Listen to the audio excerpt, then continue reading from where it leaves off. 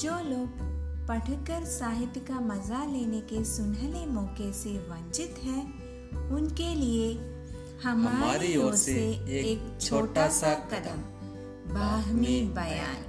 आइए सुने बाहमी बयान।